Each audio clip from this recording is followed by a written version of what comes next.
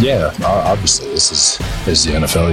You give up 50 points. It's embarrassing. I don't think I've had this feeling after a game since 2017 against Dallas. A helpless feeling where you're just watching and you're trying to figure something out. That was a shell-shocked Robert Saleh after one of the worst losses in Jets history. We're here to talk about it and what it means going forward. Welcome to Flight Deck, an inside look at the New York Jets. This is Rich Cimini. I cover the Jets for ESPN. 54-13. 54-13. The Jets gave up 54 points to the Patriots. It takes them a month to score 54 points. We're going to dive into that. But first, I want to mention our guest in the second segment is former Jets safety Eric Coleman, a really insightful analyst who I'm sure will have something to say about that. The big news this week is Zach Wilson and his knee injury. And here's what we know. It's a sprained posterior cruciate ligament, a PCL. My understanding is that it's a second-degree sprain. The Jets expect him to miss 2 to 4 weeks. Look, he will miss 2 games, Sunday against Cincinnati, and then the quick turnaround for Thursday night in Indianapolis. Then there's the mini bye, and yes, there's a chance Wilson will be able to play November 14th against Buffalo. We'll know the answer to that question soon, perhaps by the end of the week, because if they don't put him on IR by Saturday, it means they expect him to be back for that Buffalo game. IR, of course, meaning you have to sit out at least 3 games. Now, I talked to an expert. I went to my guy, Long Island orthopedist Eric Freeman. Now, he didn't examine Wilson. I always have to mention that qualifier, but he's seen this injury plenty of times before. In fact, Eric reminded me that Mark Sanchez had the same injury in 2009, his rookie year, a sprained PCL. You may recall that Sanchez was injured in a Thursday night game, missed the following week, and then came back. Only 17 days between injury and return. Eric tells me that the PCL is the thickest of the knee ligaments. It's basically the size of a thumb. So a full tear of the PCL is almost unheard of. So if you're going to hurt a ligament, that's the one you want to hurt. For a normal person like me or Dr. Freeman, the rehab is for a grade 2 is about 4 to 6 weeks. For an NFL athlete, a conditioned athlete, the doctor says 3 weeks and he'll be back with a brace. And he suspects that Wilson's mobility is going to be limited somewhat, especially when he moves to the left with the brace on his right knee. So the Jets are turning to Mike White. Now, they did pick up Joe Flacco in a trade on Monday, but let me be clear about this. Flacco is coming in to be a backup. White will start Sunday against Cincinnati. Now, they haven't officially announced that post-trade, but I'm telling you that's what's going to happen. I really hope this isn't Luke Falk 2.0, because that was painful to watch in 2019. Painful for Falk, who took a beating in those games. Now, the Jets and backup quarterbacks are not a good mix. The last time a Jet backup started and won a game, are you ready for this? Was Bryce Petty, December 2016 at San Francisco. Since then, the Jets are 0-14 when having to start a backup. That slump includes Petty, Josh McCown, Trevor Siemian, Falk, and Joe Flacco. Well, White hasn't started a game since 2017 when he played for Western Kentucky and he lost to Georgia State in the final game that year. Drafted by the Cowboys in the 5th round, and he winds up on the Jets practice squad for a couple of years. Sunday was his first game action. Actually, all things considered, he did okay. I know the Jets were pretty satisfied the way he functioned in the offense. Now, he did throw a couple of picks, but let's be real here. The Patriots had the game in control, and they weren't blitzing. They weren't doing a lot of crazy stuff. So it'll be a different story this week against Cincinnati. They'll have an entire week to game plan for Mike White. Now, the Flacco trade, it cost the Jets a conditional 6. Seems to me like a little too late. Too little too late on this trade. But let me share the organization's viewpoint. I think the Jets think he'll be a great resource in the quarterback room for White and Wilson. My question is, why do they have Josh Johnson, on the practice squad? I thought that was his role. As for the draft picks, the Jets still have 9 picks left in the 2022 draft, all in the first 5 rounds. I think Douglas views the Flacco deal much the same way he viewed the Shaq Lawson trade at the end of the summer. They gave up a 6th-rounder to address a short-term need. Now, Flacco Look, the guy still has a hose, but he can't move anymore. If you haven't noticed, this system requires the quarterback to move. He actually has some background in this system, having played for a Shanahan disciple, Rich Scangarello, with the Broncos in 2019. So that gives him a little bit of a head start on the playbook. So we'll see. Like I said, he's coming in as a backup. It's an insurance policy unless something happens to White, or until even when Wilson gets back, he could be an insurance policy. So let's talk about the state of the solid Jet program. I know Jet fans are angry. I get the outrage after Sunday because they stunk. They stunk, and it was unacceptable, especially with 2 weeks to prepare. But I think there was a perfect storm at play here. Basically, the Jets were playing three rookie quarterbacks, Wilson, then White, and then Jamie and Sherwood at middle linebacker. He was in for the injured C.J. Mosley. Now, Sherwood, a college safety, was absolutely exposed. He had so much on his plate. He was the signal caller, relaying the calls from the bench to the huddle. He had so many responsibilities, and it wasn't good. Josh McDaniels went after him on the first series, and it was no contest. So the Jets really had a hard time getting lined up properly in this game. It was chaos. So is that Saleh's fault? Look, he had to play with his third-string middle linebacker because Mosley and Jared Davis were out. I'm not letting Saleh off the hook easily here. Clearly, the team has regressed over the last two games. The defense, which is Saleh's baby, is getting shredded. They've been outscored in these games. They've just been outcoached in these last two games. The offense, I've tried to defend Mike LaFleur, but his unit continues to make the same mistakes over and over. Third play of the game, a basic slot blitz, and they turn him loose for a sack. Some of you might be wondering about the play that Wilson got hurt on. On that play, they used the tight end, Ryan Griffin, to block New England's best pass rusher, Matthew Judon. It sounds crazy there, I know, but LaFleur explained it this way. It was first down, they had play action, and the Patriots aren't hard rushers on first down. He admitted it was a tough assignment for Griffin, but Wilson has to know that. There has to be a clock in the quarterback's head, and he knows he can't hold the ball too long because he's got a tight end blocking a really good pass rusher. That's an example of quarterback inexperience coming into play. For the most part, though, the lack of on-field communication is alarming, and that goes to coaching. They've been outscored in the first quarter 44-0. I mean, come on. That's junior varsity type stuff.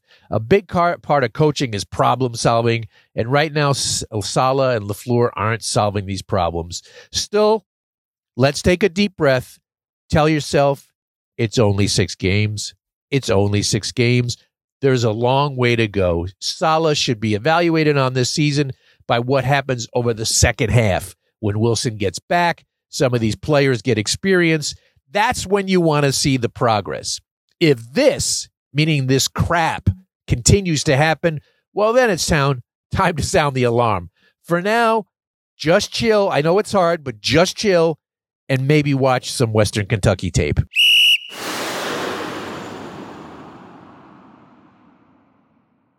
I'd like to introduce Eric Coleman. He was a 5th-round draft pick of the Jets in 2004, started for 4 years under Herm Edwards. He actually started 2 playoff games in 2004, and then went on to finish his career with Atlanta and Detroit for several years. He is on the Jets pre- and post-game show, and of course, he's a late-night host on the Jets games on CBS 2. He's a really, really good guy. We've known each other a long time. Eric, thank you so much for taking the time. Hey, Richard, it's a pleasure. Pleasure to sit here and chat with you, man. It's been a long time coming. Yeah, man, I remember when you were drafted. I'm dating myself, coming in 2004. That was a really good draft for the Jets. And you go into the playoffs right away. And as a rookie, you're playing in meaningful games. But right now, the Jets are not playing in meaningful games. I want to start off right there. What was your takeaway on Sunday's, awful game in New England? It was very disappointing, to watch, coming off a bye. You would think that, everything would be clicking on all cylinders. Obviously, the bye is a time for you to do some self-scouting, to do some evaluation and correct the mistakes that you made in the previous games. And, you just didn't see it, and it was frustrating. But, again, this is the youngest team in the NFL. They have a lot to learn about themselves, about this game, and hopefully the growth continues to progress. Obviously, it was a step back last week, but Bill Belichick, there's a reason why I think he's 13-0 at home versus rookie quarterbacks. There's a reason for that. The guy does a great job of creating game plans, schemes to attack your weaknesses, and they did a great job of exposing those on Sunday. So are you willing to – you think it was just a bad day at the office for the Jets, or do you think there was something there that may be symptomatic of something larger? I think it was a combination of a couple of things. I think it was a bad day at the office, for most guys. I think that the injuries are taking its toll. It's a very young team as it is. And then when you have guys, like C.J. Mosley out of the lineup, who's like the leader of the defense, those key injuries, they creep up on you. Those are the emotional leaders of your team. Those guys get everyone fired up. And, I know like a guy like C.J., he's like the big brother on that defense where he sets the tone. If he's talking trash, he's running around smacking guys, then you know what? If I'm a young guy, then I can do that too. And it's kind of contagious. And not having that consistency at linebacker, I think really hurt them defensively. And then, New England just did a great job of throwing in some scheme plays. There's a couple of trick plays at the beginning of the game. I thought they attacked the weaknesses of the Jets defense pretty early and often. And, and it was just a rough day for the young guys. In your career, high school, college, pro, you ever suffer a defeat that lopsided? Oh, you know what? I can't say I remember when I was a freshman in college, we lost 51-3 to Marcus Tuiasosopo in the Huskies in the Apple Cup. I wasn't playing, but I had broken my finger and I had a cast. I had surgery, so I wasn't playing in the game. But I just remember, the morale was very low. It was hard to get the guys motivated, and it was one of those things where you just wanted to burn the film and move on to the next game. So you've been there before, you know what the Jets are going through this week. So if you could put yourself in their minds coming off a loss that bad, I mean, do you think there's anger there, or do you think they're just deflated? What do you think is going on in the minds of some of these players as they're trying to get ready for a game?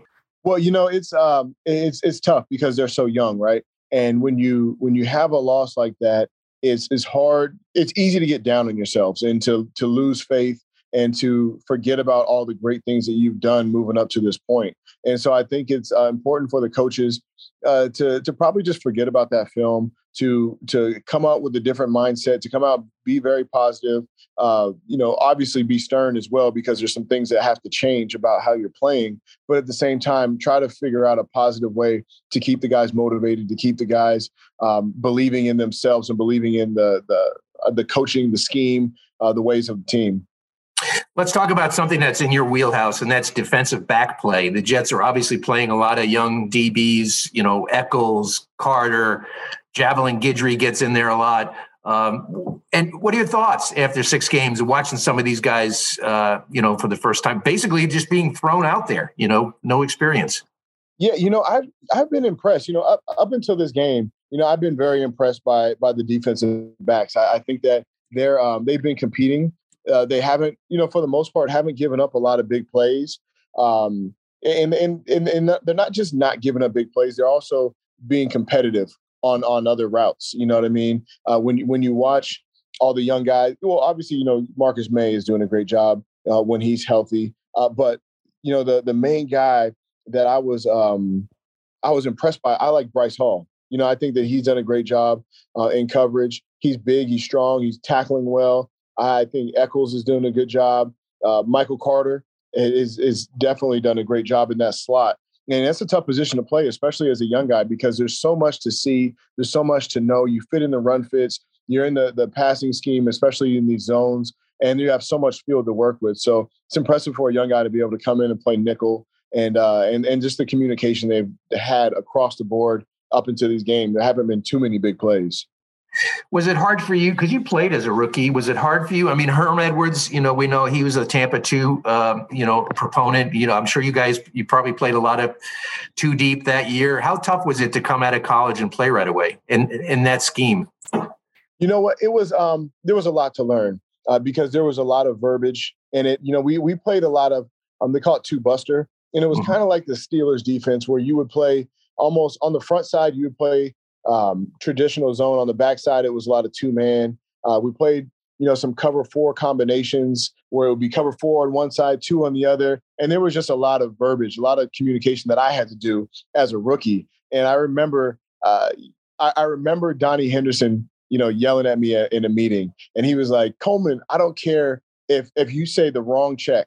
Make sure you're loud and confident, because as long as we're all wrong, we'll be all right. As long as we're on the same page, the communication has to be key." And that was something that I got early, was that communication. It was hard for me at first, to go tell Sam Coward, who's just a grown man, and Eric Barton and all these guys. I had to yell at them and kind of get them into different checks, and sometimes argue with them. And I had to be confident in myself and confident in my preparation and understanding of the game. And it was a big challenge. It was a big challenge. But at the end of the day, once I got through that training camp and got prepared, it was just playing ball. And, I look back on it right now, and I think I was probably better off as a rookie just playing ball than I was later on in my career thinking I knew everything. Because once you start thinking you know everything, that's when you start leaving yourself susceptible to plays. That was a good defense, that 04 Jet defense. I think Jonathan Vilma was a rookie, and, I think you guys were highly ranked. All of a sudden, you're in the playoffs. What was that like? So you're a rookie, the game in San Diego, which was a crazy game that you guys pulled out. And then, of course, a really dark memory for Jet fans is that Pittsburgh game where, you guys, when you think back, I'm sorry, did I just touch a nerve right there? Pittsburgh. It was crazy because, we had played San Diego earlier in the year. I believe we beat them at the second game of the season. And then we had that tough game in the wild card game. And it was overwhelming for me because, you go from preseason to the regular season, and it was like 2 different games. The speed of the game picked up so much. And then once you got into the playoffs, it was like, man, everybody was scrapping, for every inch. And it was just a battle. And I just remember the intensity being so high. Going into Pittsburgh, we had played them earlier in the year, so we had a good familiarity with them, and we were very prepared for that game. And I remember it was a tough-fought battle. Yeah, I mean, you had a fumble recovery in that Pittsburgh game, and Doug Bryan misses the 2 kicks, which was just a heartbreaking way to end it, because you guys were a really good team. Man, do you have nightmares of like Doug Bryan nightmares? Now, like 20 years later. Yeah, that one is tough to swallow because we had the opportunity at the end of regulation. And then I remember like the older guys being on the sideline like, yeah, man, we're going to get some more money in our pocket. And I didn't know anything about playoff money. I didn't know anything about what we were doing. I was just playing. And I just remember being excited about making it to the next round, getting the opportunity to make it to the Super Bowl. And then, we missed the kick. And listen, that wasn't the only play that lost the game for us. I'm sure there were many other plays during that game, but I just remember the disappointment because, Doug had been money all year, and just to get in those, the weather was terrible. The wind was up there. So it was a tough kick. And at the time it's hard to understand, but when you look back at it, it was a very difficult position, for us to be in. And, I think we fought hard, and I'm proud of that team, man. That was probably the favorite team I ever played on my rookie year. I'm still friends with a lot of those guys. Created some great relationships, but thinking back on it, understanding how hard it is to win in the playoffs is definitely a tough pill to swallow. So you go from playing under Herm Edwards to Eric Mangini, and I can't think of 2 more different personalities than Herm and Eric. What was that transition like? Oh man, it was that was a draft. It was more drastic of a change than me coming from Pullman, Washington, with the population of 35,000 to New York. It was just like, it was so different from playing for Herm. Herm was one of those guys that was, he's a player's coach, but, he pushed us hard and, really went out of his way to, have conversations with you. To Eric Mangini, who was very dark, who was very, it was almost like he was secretive. Like he didn't really say much about what he was doing. And, it was a tough time, especially for me. I think my first training camp, coming in as a 2-year starter, in training camp, I got my appendix ruptured on the second day of camp. I missed a bunch of practice, and they didn't know what it was for about a week. Mm-hmm. Then they finally figured out that my appendix had ruptured. I had to have an emergency appendectomy. And I remember when I came back from it, I think my agent had told the media, mm-hmm. Eric just had appendicitis, he'll be back.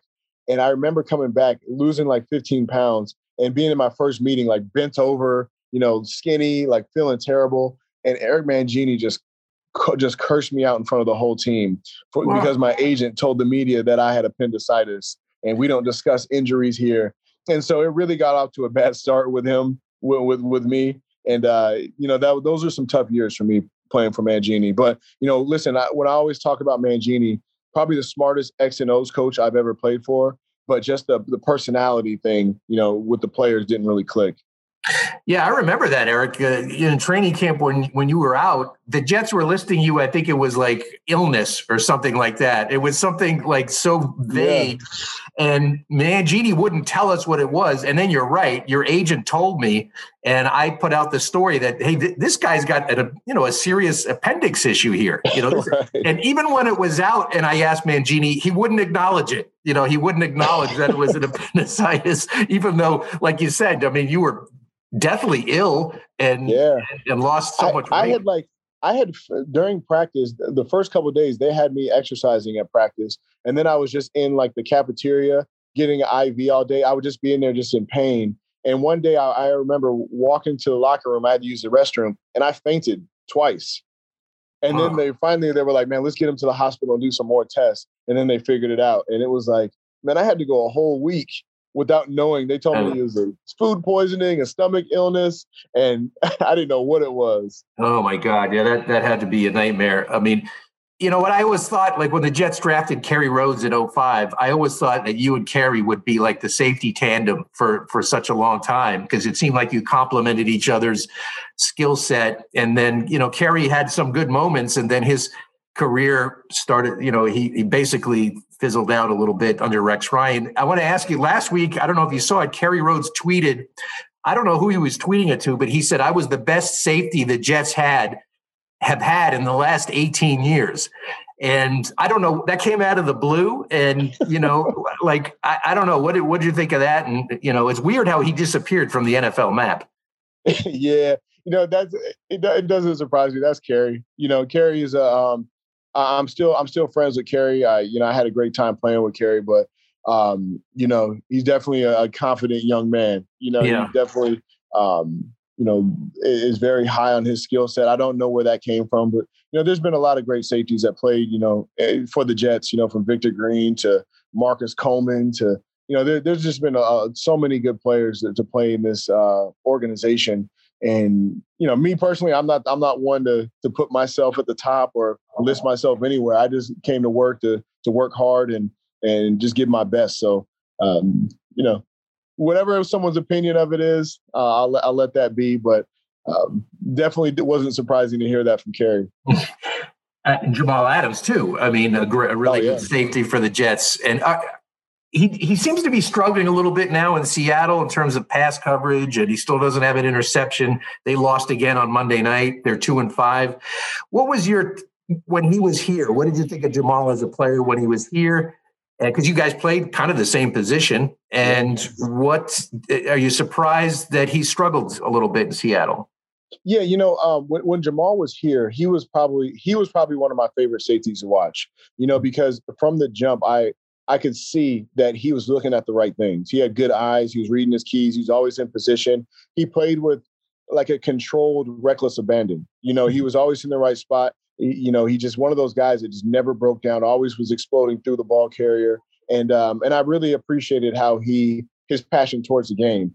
And it was definitely disappointing to see how it ended. I understand he's frustrated and, wanted, more money. And, that's the business of the game. I don't try to get in anyone's business, but, I definitely wish he could have been here for the long haul. And then to see him in Seattle, that's a good defense over there. They have very good defensive linemen. Bobby Wagner, probably, arguably the best middle linebacker in the game. And, for Jamal not to have the success there, I know he's had some injuries. It's disappointing, to see him not continue to ascend at the rate that he was going when he played for the Jets.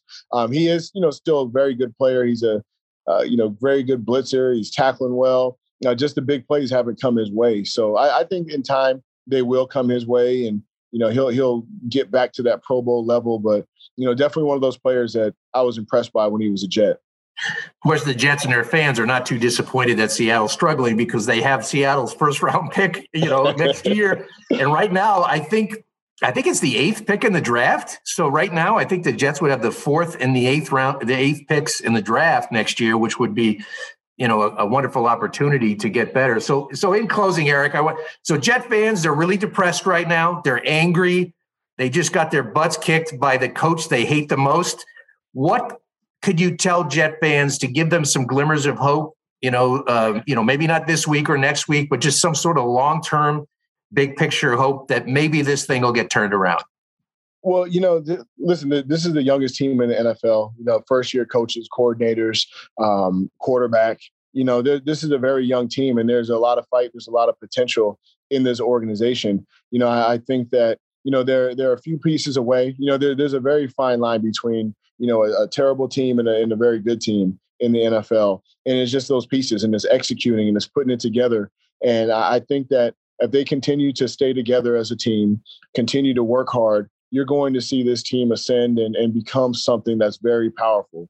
Not a lot of teams in their first year of the head coach and, quarterback are just going to come out here and just blaze things. You see a Justin Herbert, coming out his first year, and you expect that out of all rookies. And that's not, he's an outlier.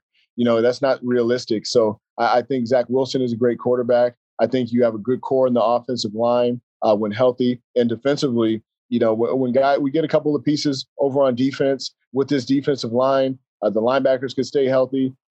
They can play with anyone. So there's a lot to look forward to. Don't get discouraged on this season. It's just a work in progress, and they'll continue to grow.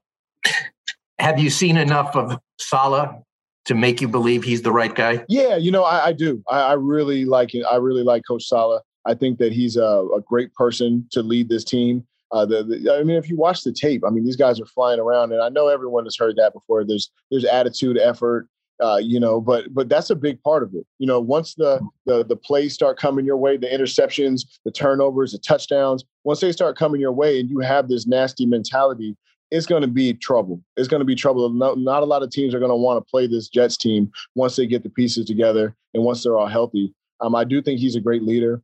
He's everyone respects him. They want to play for him. The coaches love coaching for him. And I think that he is the right man. It's just going to take some time to get the right guys in the locker room, to continue to get those playmakers and get the best out of the veterans.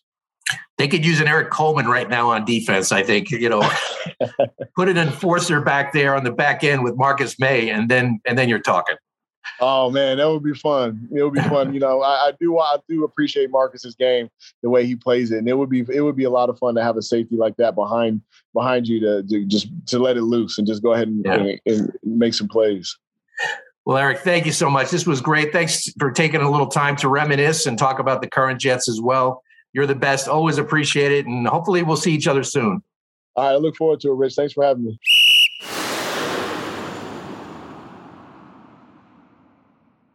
And it's Twitter time, and wow, we got an outpouring of questions. I'm not even going to talk about it. I'm just going to get right into it. I don't want to waste any time. Let's go rapid fire. One of my favorite guys at sports_FI3ND says, how have you ever seen a more disappointing effort in a game from the Jets coming after a bye week than the garbage we witnessed over the weekend? Actually, kind of. That was the Jets' 6th straight loss after a bye.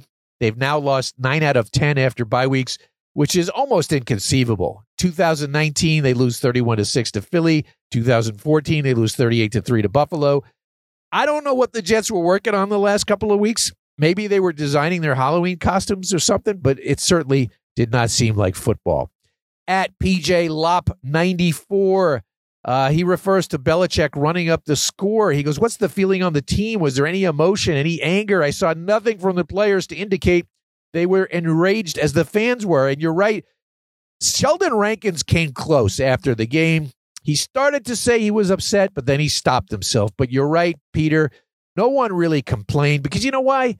It comes off as sour grapes. When a professional football player complains about something like that, they get perceived as a whiner. They always say it's our job to stop them. But I can tell you absolutely they were seething.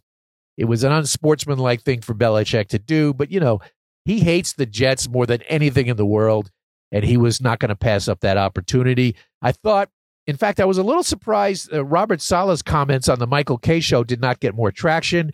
He basically took a shot at Belichick. He basically said in a gentlemanly like way, said, that's not something I would do. So for Saleh to say that, he was burned a little bit by that.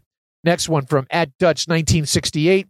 How much of the defensive collapse was due to Mosley's injury and execution versus poor scheme? Do you think we should expect Saleh to get back involved in some defensive stuff? Losing Mosley was like having the head of the snake cut off. He's the organizer. He gets everybody lined up. I mean, they had guys running in crazy directions. On the first series, you remember that 28-yard screen pass? Brandon Eccles, their rookie corner, vacated his zone and was chasing ghosts downfield, leaving the whole side of the field open, which is where the screen pass goes. So I don't know what he was doing. I mean, I hate to put all that on Jamie and Sherwood, but he was a rookie. He was completely wide-eyed in this game, and the Jets just had a really problem getting organized. McDaniels is a smart offensive coach. He goes after Sherwood on the first play, a 12-yard run. So, yes, Mosley's absence was a factor. And no, I don't think Saleh will start calling defensive plays. He will leave that still up to Jeff Ulbrich. @Easy_Racer, Rich, for as much as the offense has struggled, I'd love to get your take on the struggles of the alternatives at quarterback from last offseason. And he mentions Trey Lance, Sam Darnold, and Justin Field, all struggling, just like Zach Wilson, for various reasons.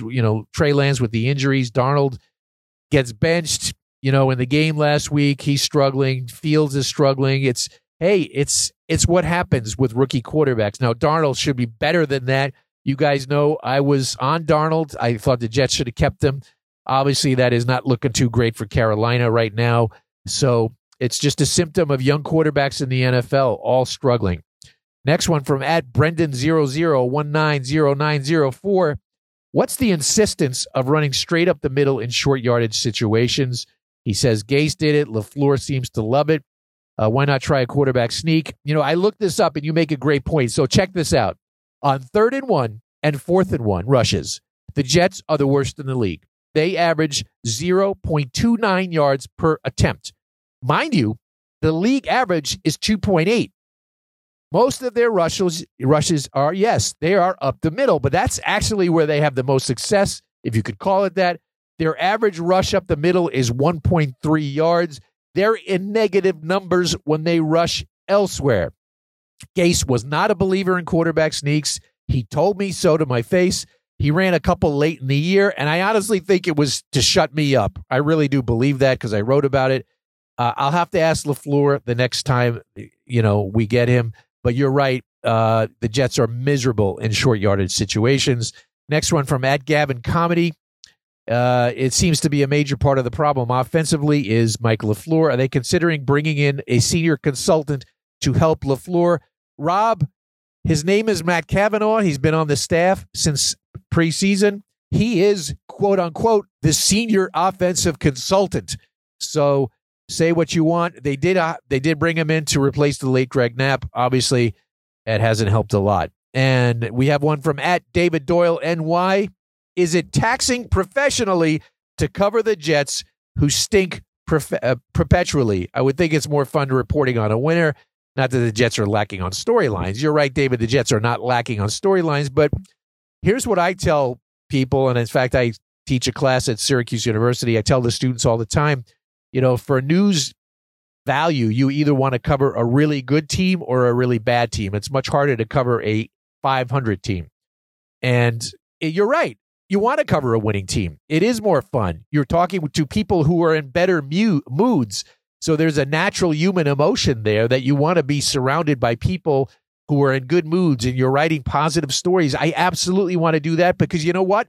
It's better for business as well. More people read the stories and tune into the podcasts when the Jets are winning. So it is harder when they're losing, but it's part of the job and you just do what the job entails. And next from @CanningRJ. Who do you expect to see traded at the deadline? Do you see any positions added? Well, I'm pretty sure the Jets are not going to be buyers. I think they'll be sellers. Quite obviously, they're out of contention. I think you saw it with the Flacco trade. I don't think they're going to give up any more draft picks for players. I'd be surprised if that happens, although I absolutely need a tight end, and there are tight ends available. I think Crowder could be going. His salary is about $2.5 to $3 million. I think that's doable for someone who's looking for a slot receiver. Marcus May, I think, I wouldn't be shocked if he's traded, but he's got, I think it's about $6.5 million left on his salary. That's a big nut for a team to take. Teams across the league are really tight in cap space because of the pandemic. So that's why I don't think there'll be a lot of major trades around the league. Deshaun Watson could be the exception, of course, but I would not be shocked if the Jets trade either one of those guys, but I would be surprised if they acquire someone.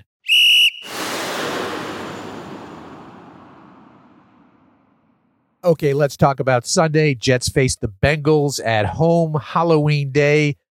I remember the first Jets-Bengals game I covered. It was the 1990 opener. Bruce Coslett, Jets coach, in his head coaching debut, faces his former team. The Jets had a tight end on the roster named Doug Wellsant. I think he was about a third-string tight end. He actually played under Coslett with the Bengals, and Coslett brought him to the Jets. And Coslett, who always thought that he invented football, they had planned to use Wellsant on a tight end reverse in the game, a gadget play. Coslett loved gadget plays because he thought he was smarter than everyone else. So in the pregame warm-up, Wellsant starts chatting with his former teammates on the field, and he tells them that he's going to be involved in a trick play.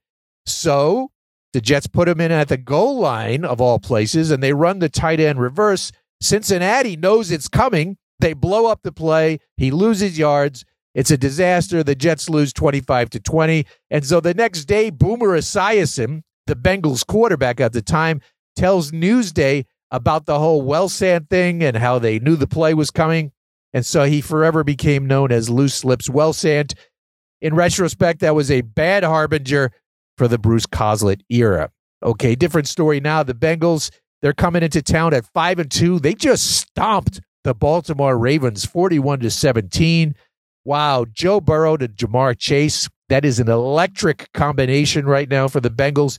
Chase has 6 touchdown catches, which is more than all of the Jet receivers combined.